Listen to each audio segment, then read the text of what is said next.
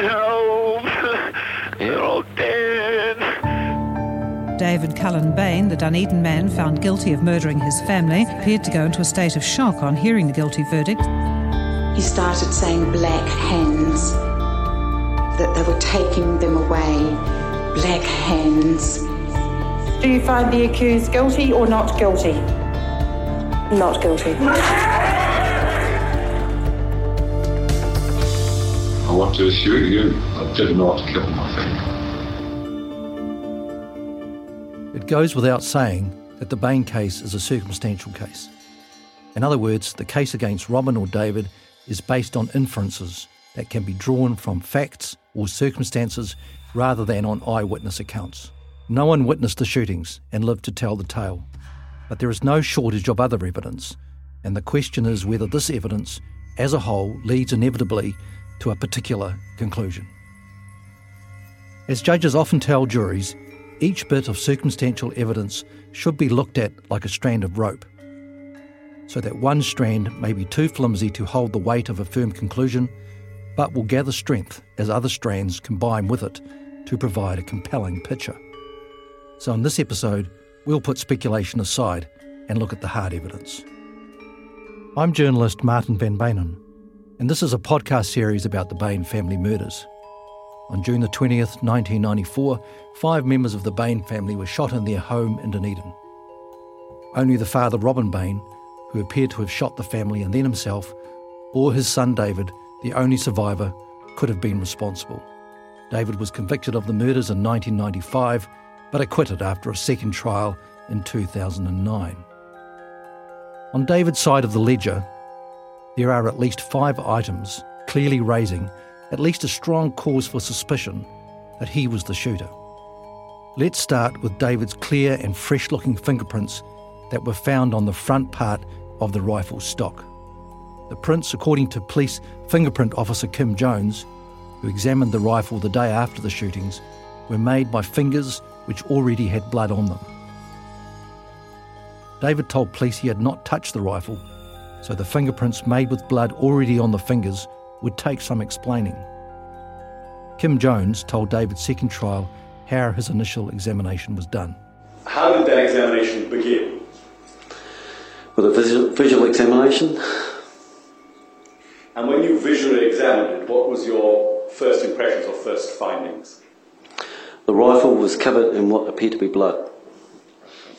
Now, when you say what appears to be blood, why do you say it appears to be blood?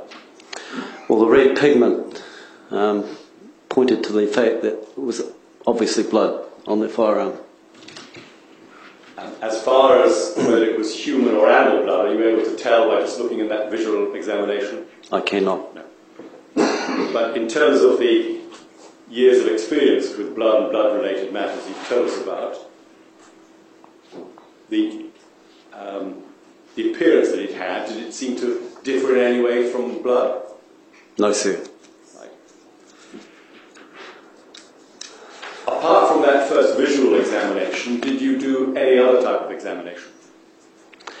Thereafter the visual examination, I put the firearm under what we call a crime light or polylight, a portable laser. It's a very intense light, and at a particular wavelength it will enhance fingerprints and blood. So at 415 it's fairly specific for blood. So I shone the light at 415 nanometers onto the item of interest, the rifle, and I spied what I believe to be blood on that rifle. So the reaction you got at 415, what did that indicate to you? That it was blood, sir. Right. Blood has a very narrow absorption band and will actually appear very black as it absorbs this violet light from the laser. Leaving aside questions of what was fingerprints and what wasn't, how extensive did the rifle appear to be covered in blood or not? It was my opinion the rifle was covered in its entirety by what appeared to be blood. The rifle itself, the stock, the strap, when you say the stock, what do you mean by that? The stock, sir. Stock, you said stock. Yep, the stock, the scope, and the silencer. So, as I say, it appeared to be covered in its entirety by blood. And the examination you were doing, obviously because of your expertise, was particularly to look to see if there are any fingerprints. In what appeared to be blood, sir, yes. And did you find any? I did, sir. As a result of my examination, my preliminary examination of the firearm, I located 4 fingerprints in what appeared to be blood. Jones also said that although the rifle appeared to be entirely smeared with blood, there was no blood between each of David's fingerprints. That suggested his fingers had protected the area of the prints from smearing or blood splatter. While David's fingerprints on the firearm was a strong bit of evidence against him, it wasn't without its problems. The main problem was that no material from the actual prints was removed and sampled because it was thought important to leave the prints intact. Other blood samples taken from all over the rifle were tested, and the results showed the blood was Stephen's. But despite more testing in 1997 and 2003, no human DNA was ever detected in the material from the area of David's prints. In David's first trial, the defence argued David had inadvertently got blood on his fingers and, in a forgotten action, had picked up the rifle and left his bloody prints on it. But if that was true, why was there no residual blood on David's hands when police found him in his room after he called 111? In the period between the first trial and David's retrial in 2009, the defence camp changed tack and argued the prints were made not with human blood, but with animal blood. The theory was that David had used the rifle in January or February of 1994 to shoot rabbits, got rabbit blood on his hands, and left the prints behind when he gripped the rifle.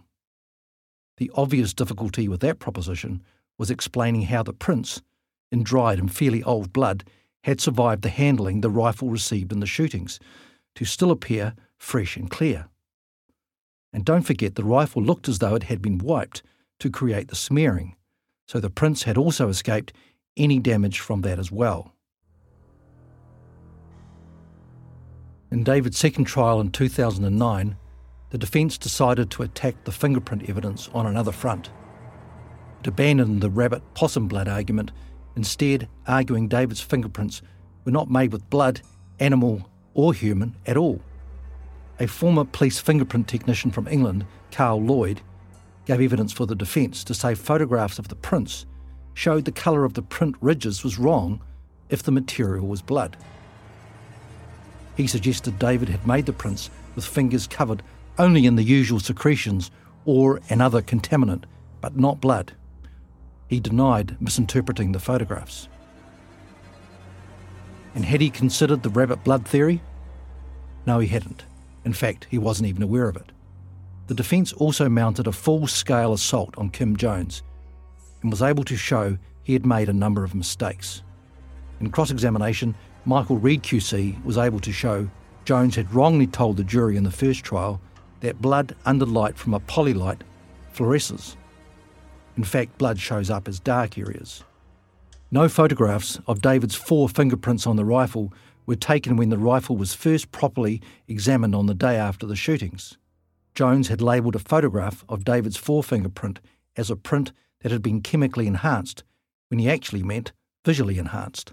And he also disagreed with ESR scientist Peter Henschel about when the sample from the area of the fingerprints was removed and exactly from which location. In 2012, when David was interviewed by Justice Binney for his compensation claim, David was back to insisting the prints were made during a rabbit shooting trip. In the end, the fingerprint evidence wasn't quite there. Yes, the prints were clear, fresh and recent, and in blood, according to Jones. And importantly, he saw no blood between the prints. But the prosecution had to concede it had no actual proof that the fingerprints were made with blood, and that the blood was human blood. While extensive testing found no blood from any of the deceased family members on Robin or his clothing, David was different.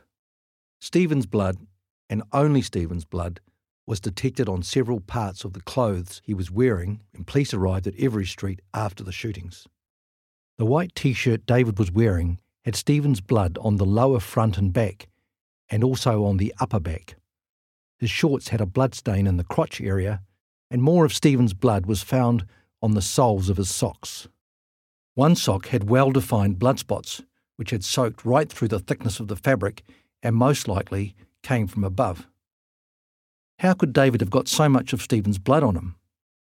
The defence said the blood must have come from David brushing against blood that was on surfaces around the house, but mainly in Stephen's room. This, of course, did not quite explain the blood on the crotch of David's shorts, or the spots of blood on his socks, although if David was blundering around the house finding the bodies, several scenarios could explain them. The spots, for instance, might have been picked up by David walking on fresh blood spots on the carpet in Stephen's room. It's also curious that when David was found by police in his bedroom on June the 20th, his hands were very clean. If he had staggered around the house out of his mind with the horror, he still managed to keep his hands and fingernails clean. So clean that no blood was found on the telephone he used to call the police. In the end, the blood evidence comes back to the fact Stephen's blood was detected on David, but not on Robin. We move now to David's injuries. The killer of the Bain family obviously never bargained for a fight. The shootings were supposed to be clean, painless and clinical, without any of the first 4 victims waking from their sleep. Hence the killer wore socks, left the silencer on the rifle and crept around in the dark. But the plan went badly wrong in Stephen's room. The state of Stephen's room and the position of his body showed the struggle had been violent, desperate, and at least a few minutes long. Stephen's body was covered in blood, bruises and abrasions. The person he fought with would not have escaped unscathed either. The killer would have sustained a few bruises and grazes at the least, perhaps from falling over and hitting objects in the room. David had several injuries consistent with a fight with Stephen. He was first examined by the police doctor about 11:20 a.m. on the morning of the shootings, and the doctor recorded 3 bruises on the right side of David's head and a graze on David's right knee. The knee scrape was similar to an abrasion on Stephen's leg. David had no explanation for the injuries. Photographs taken at the time also show a marked redness around the knuckles of David's hands. At his first trial, David repeated he couldn't remember how he got the injuries and said he did not have the head bruise or the scrape on his knee while doing the paper run or immediately after it. "My memory is clear up until seeing my mother," he told the court.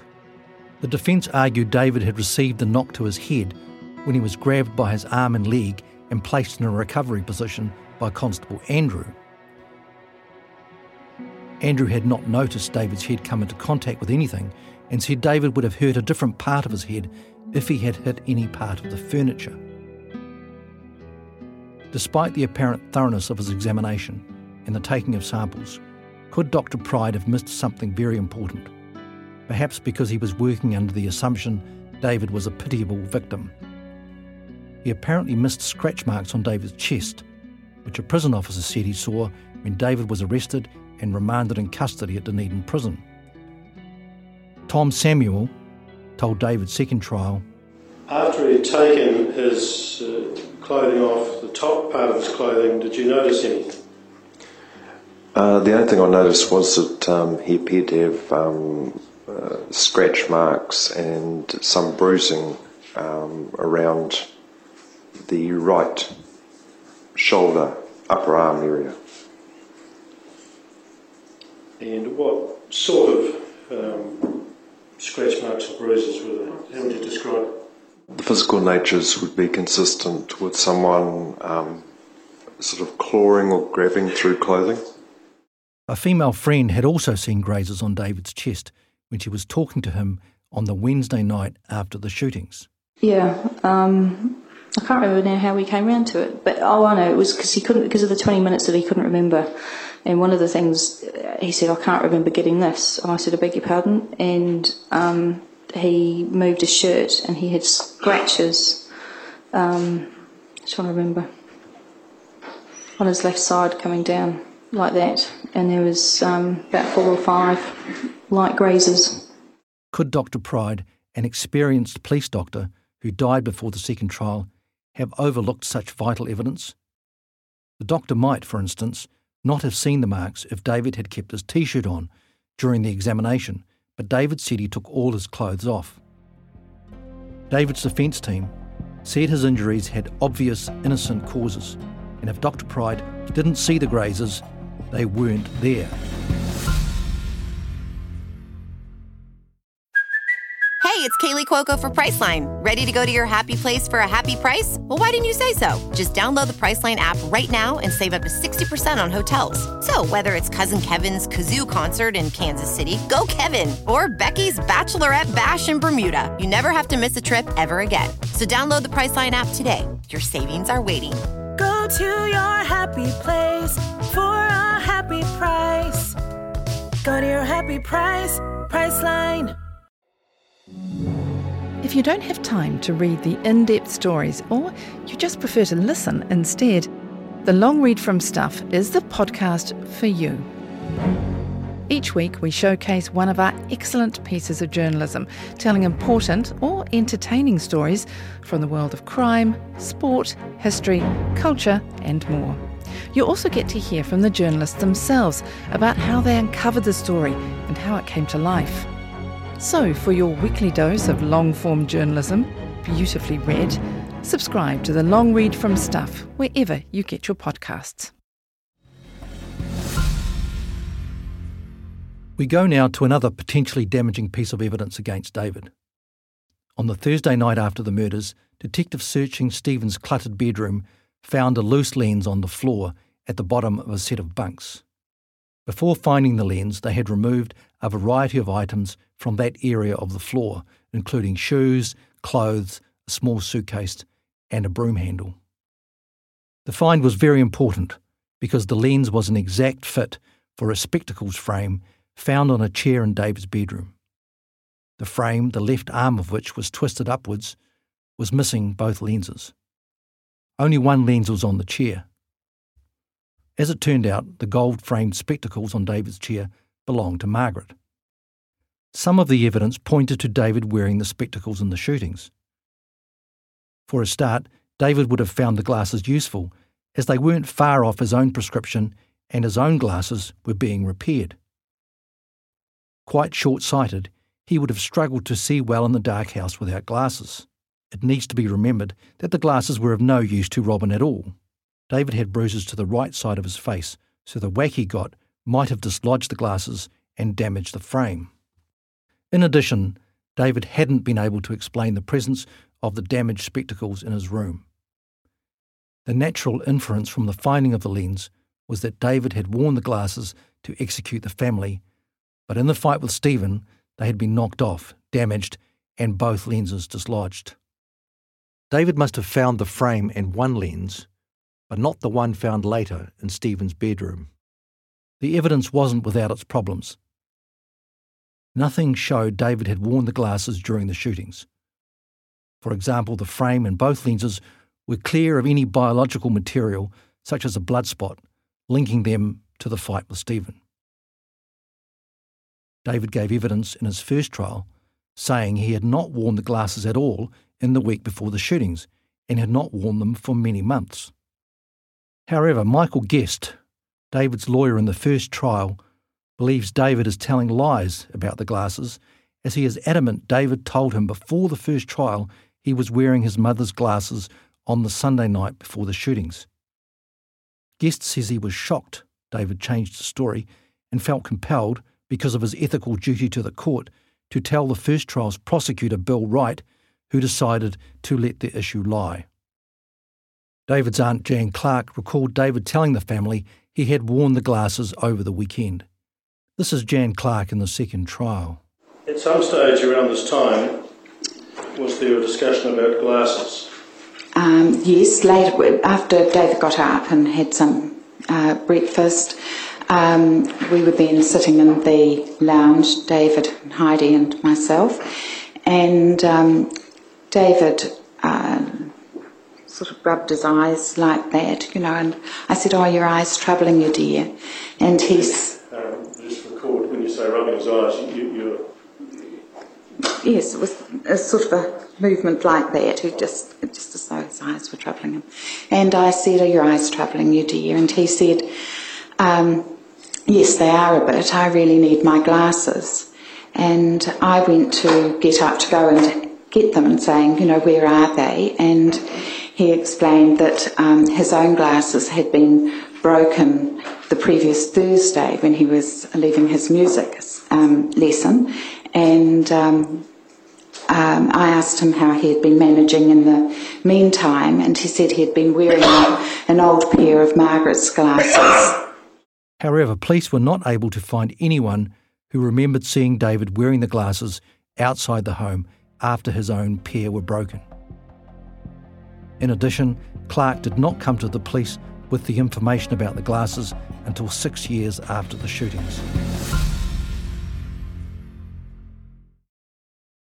Today on Newsable, are the Wires in trouble? What the Warriors need to do to get back on track after a month without any wins. Plus, the story of the Canterbury cocaine cartel and introducing the most boring man in the world. Would he be the cure to sleeplessness? For everything that's worth talking about, find and follow Newsable wherever you get your podcasts. After Joe Karam became involved in David's defence campaign in 1996, the attack on the lens evidence was also directed towards the credibility of the finder, Detective Sergeant Milton Ware. At David's first trial, Ware had looked at a photograph of Stephen's bedroom when Stephen's body was still in the room and pointed to the object that he thought was the lens. Karam claimed that if Ware was right about the location of the lens, it should have been spotted much earlier because it was partly out in the open, and Ware would not have had to remove so many items before finding it. The issue simmered away for years, culminating in Ware accepting he must have been pointing to some sort of visual effect that looked like the lens when he gave evidence at the first trial. At David's second trial, the prosecution had the benefit of evidence from a police photographer who had analysed video and photographic material from Stephen's room. Simon Sholem, now retired, had been involved in the case in 1997 and was called into the second trial to give an opinion on some photographic evidence presented by the defence. This required him to digitise the original video of the scene. According to Sholem, the footage showed that the object Ware had pointed out in the first trial was in fact the lens that had caused so much controversy. Sholem said that when Ware found the lens on the Thursday after the shootings, it had moved a few centimetres because items had been shunted around to move Stephen's body out of the room. In moving the body, the lens had shifted and become covered in other materials, which squared with Ware's account that he had removed various items before finding the lens. So Ware was partly right, Sholem said, when he pointed to the lens in the photograph. It had just shifted by the time Ware found it on the Thursday. The crucial point here is this. David's supporters have accused the police of planting the lens, realising, of course, that it is a damning bit of evidence and needs to be explained. But here was police photographer Sholem saying the original video footage, digitised and enhanced, showed the lens in Stephen's bedroom at the time when Stephen's body was still in the room and before any hint of planting evidence could be justified. Understandably, this took the defence by surprise. But you see, the police say that couldn't have happened. But in any event, what you're describing at the bottom of that photograph is what your superiors accepted was a speculative effect. That's where you've got to. That's what they've been told. That's the dispute. I believe it's in fact it's capable of demonstration that is the lens. But nevertheless, what the police put to the Court of Appeal and what the police have said in this case is that was a speculative effect. Well, no matter how often repeated, if it's not the truth, it's not the truth. Finally, we turn to the evidence about David's sister Laniette gurgling. By his first trial, David had recovered a slew of snapshot-type memories to cover the 25 minutes he was unable to explain directly after the shootings. When asked about his movements in the house on his return home, he talked first about finding Stephen's body and then said, and we have used an actor's voice here, "The next thing I remember is being in Laniette's room and I could hear her gurgling. I could see blood all over her face and on the pillow. I can't recall if I touched her. I went right up beside the bed. I must have left the room at that stage. I don't recall it." David's new memory was to require a lot of awkward explanation later because it raised the strong probability Laniette was still alive when David heard her gurgling. To understand this, we need to look at the bullet wounds to Laniette. One of the bullets entered her upper cheek, causing only minor damage to her brain, but doing enough damage to her upper passages, including her sinuses, to fill her lungs with blood and mucus. The bullet might have knocked her out, but it would not have killed her. The other two shots to her head were, however, so damaging to her brain that it appeared death would have been instant, and obviously any breathing afterwards would have been impossible. Laniette had blood on her hands, which suggested she had lived long enough to move her arms. Only one conclusion was possible, the prosecution said. Laniette had survived the first shot, her ear passages had filled with blood and mucus, and she struggled, perhaps unconsciously, to breathe. The noise would have been the gurgling sound, as David had described. If David heard Laniette gurgling, he, not Robin, must have fired the last two shots, either of which were much more damaging than the cheek shot and would have been immediately fatal. In other words, the problem with David's story was this. When he came home, Laniette should have been long dead. Yet he heard her gurgling, noises she could have made only when alive. So it looked as though David had finished her off. David, it seemed, had made a terrible gaffe, and as it happened, more was to come. David had written about the gurgling in a document he returned to his lawyer, Michael Guest, before the first trial in 1995. In the margin of the document, David wrote these words, which are voiced by an actor. "When I went into her room, I heard groaning-type sounds muffled by what sounded like water. Turned on light, they came from her. Went over to her, but could see there was nothing I could do. I didn't touch her." David's note did not emerge until 1998, when it was among documents his defence camp provided to the Ministry of Justice to support David's petition for the royal prerogative of mercy. At David's second trial, retired pathologist Dr. James Ferris said David's account so accurately reflected the expected observations of someone inhaling blood that they gave great credence to the observations and their accuracy.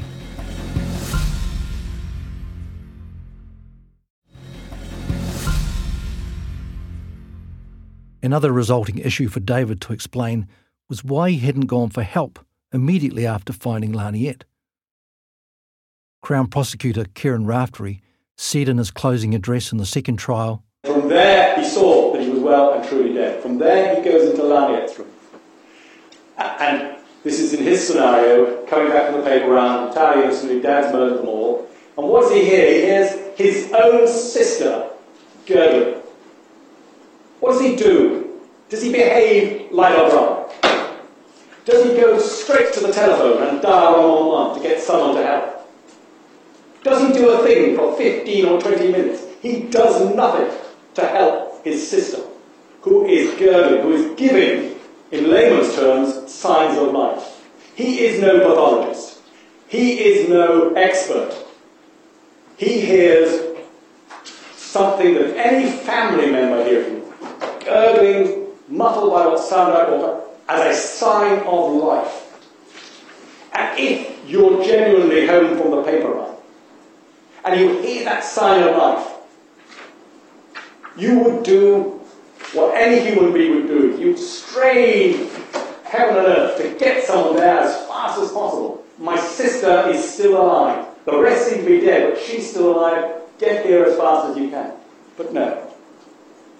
He waits 15 or 20 minutes before he telephones and tells the 111 people. I haven't said was the person who he spoke to most of the time, or the 111 Mr Dempsey, which was actually recorded at St John's Ambulance. They're all dead. But by the time he left it for 15 to 20 minutes, they certainly were. There wasn't a chance of Laniet being alive.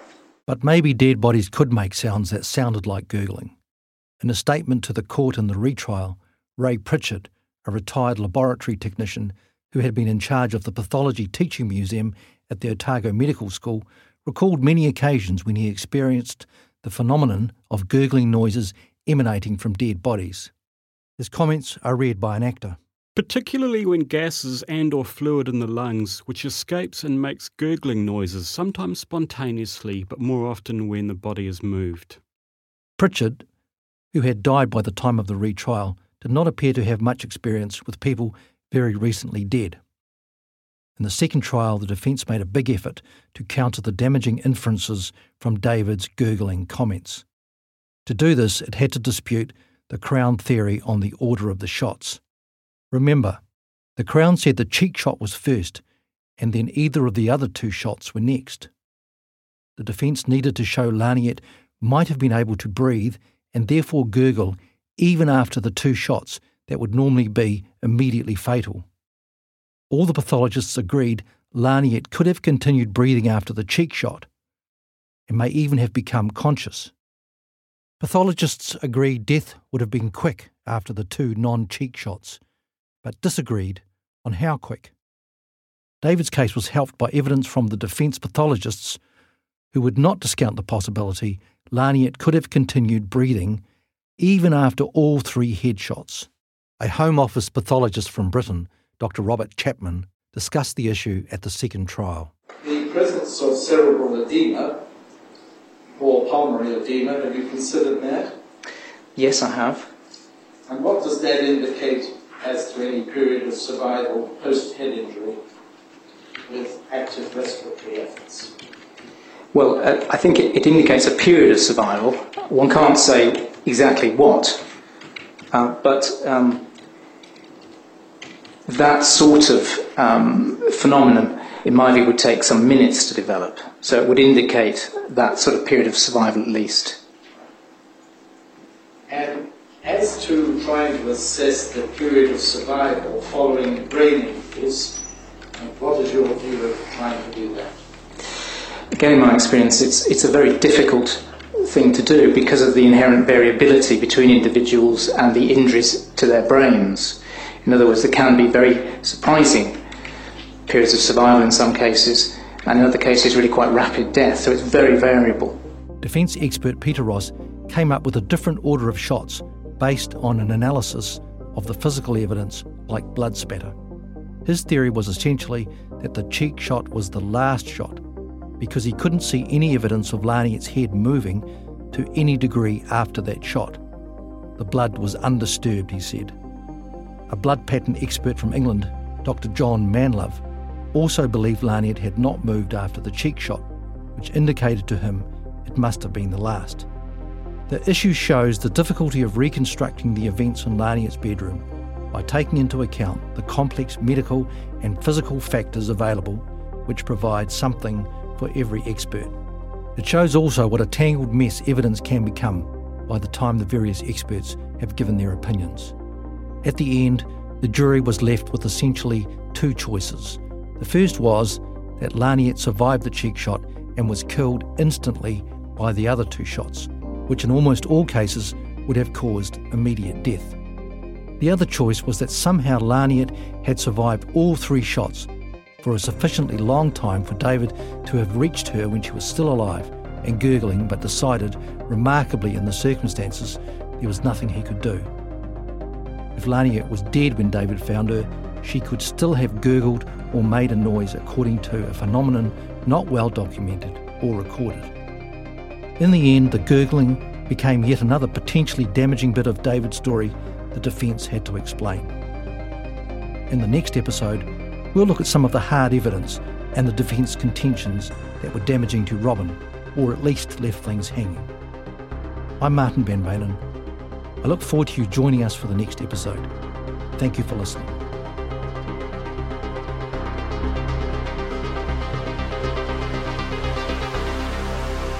This podcast is a joint Stuff and Tandem Studios production.